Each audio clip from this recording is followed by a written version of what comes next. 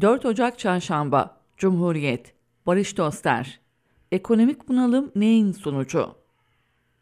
2023 zamlarla gelirken memurların, emekçilerin, emeklilerin maaşlarına yapılacak zammın çok düşük kalacağı görüldü. Çünkü iktidarın ekonomi politik öncelikleri farklı. Çünkü yeterli kaynak yok. Çünkü Türkiye çok borçlu bir ülke. Çünkü kıt kaynaklarda akılcı, verimli, üretken yatırımlar için kullanılmadı.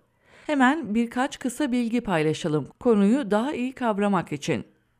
Türkiye 1923-2002 arasında Cumhuriyet'in ilanından AKP iktidarına kadar 247 milyar dolar dış ticaret açığı vermişti. AKP iktidarında 2003-2022 arasında verdiği dış açık AKP öncesi 79 yılın 5 katından fazla. 1 trilyon 250 milyar dolar. Türkiye İstatistik Kurumu'na göre 2022'de yıllık enflasyon %64,27. Enflasyon araştırma grubuna göre ise %137,55. Yukarıda sıralananlar ekonomimize ilişkin tablonun parlak olmadığını gösteriyor. Dahası var. İşsizlik yüksek, cari açık yüksek, dış borç yüksek.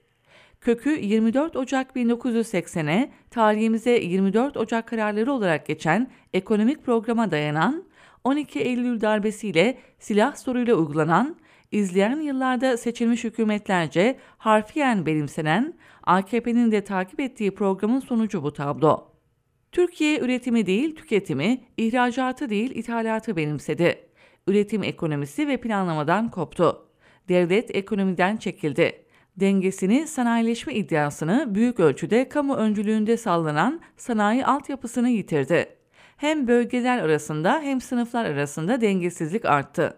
Gelir dağılımı uçurumu derinleşti. Orta sınıf eridi. Finans sektöründe, sanayide, borsada yabancıların payı arttı. Hemen belirtelim, ekonomik büyümeyi tümüyle ithalata bağımlı kılmak nedenli sağlıksızsa, tümüyle ihracata yani dış talebe bağlamak da o kadar yanlıştır. Çünkü dış talep azaldığında, ihracat şansı zayıfladığında zor durumda kalınır. Bu sorunu aşmak için iç talebi canlandırmak, iç pazarı büyütmek, iç tüketimi arttırmak, orta sınıfı güçlendirmek gerekir. Ücret artışları yapılır. Kamu yatırımları, kamusal harcamalar arttırılır. Fakat bu yapılanlar yetersizse ekonomik darboğaz kaçınılmazdır. O nedenle büyümenin dengeli, kalkınmanın sürdürülebilir olması önemlidir. Hele de düşük orta gelirli, az gelişmekte olan bir ülke söz konusuysa dengeyi tutturmak zordur. Çünkü hem milli geliri büyütmek hem büyüyen milli geliri adil dağıtmak zorunludur. Büyümek için yatırım, yatırım için tasarruf, tasarruf yetersizse dış borç, yabancı yatırımcı gerekir. Tasarruf ağır basınca tüketim azalır, iç piyasa durgunlaşır. Dış borçsa hem ekonomik hem politik olarak ağır yük demektir. Bir süre sonra borcu borç alarak kapatan, dış borcun faizini bile ödemekte zorlanan bir yapı ortaya çıkar. Cari açık patlar. Tarım ve sanayi yabancılarla rekabette zorlanır ve bir süre sonra bu sektörlerde yabancıların payı artar. O nedenle borç yiğidin kamçısıdır demek yerine borç alan emir alır sözünü kulağa küpe etmek gerekir.